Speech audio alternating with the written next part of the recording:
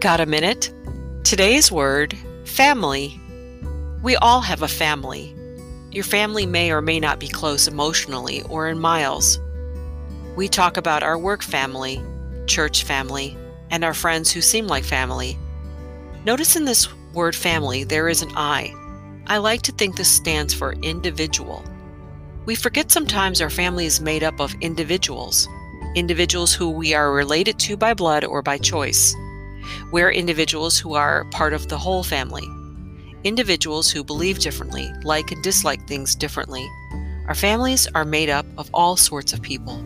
If we had a family where the individuals were all the same, well, do I hear you saying, boring? Now it's your turn. Take a minute. Who is in your family you may have trouble accepting? Whose individuality are you having a problem accepting? Maybe you don't like their choices, their likes, dislikes, attitude, or overall behavior. Rethink your attitude toward them and what you can do to embrace their individuality. Give them a break. After all, they are family.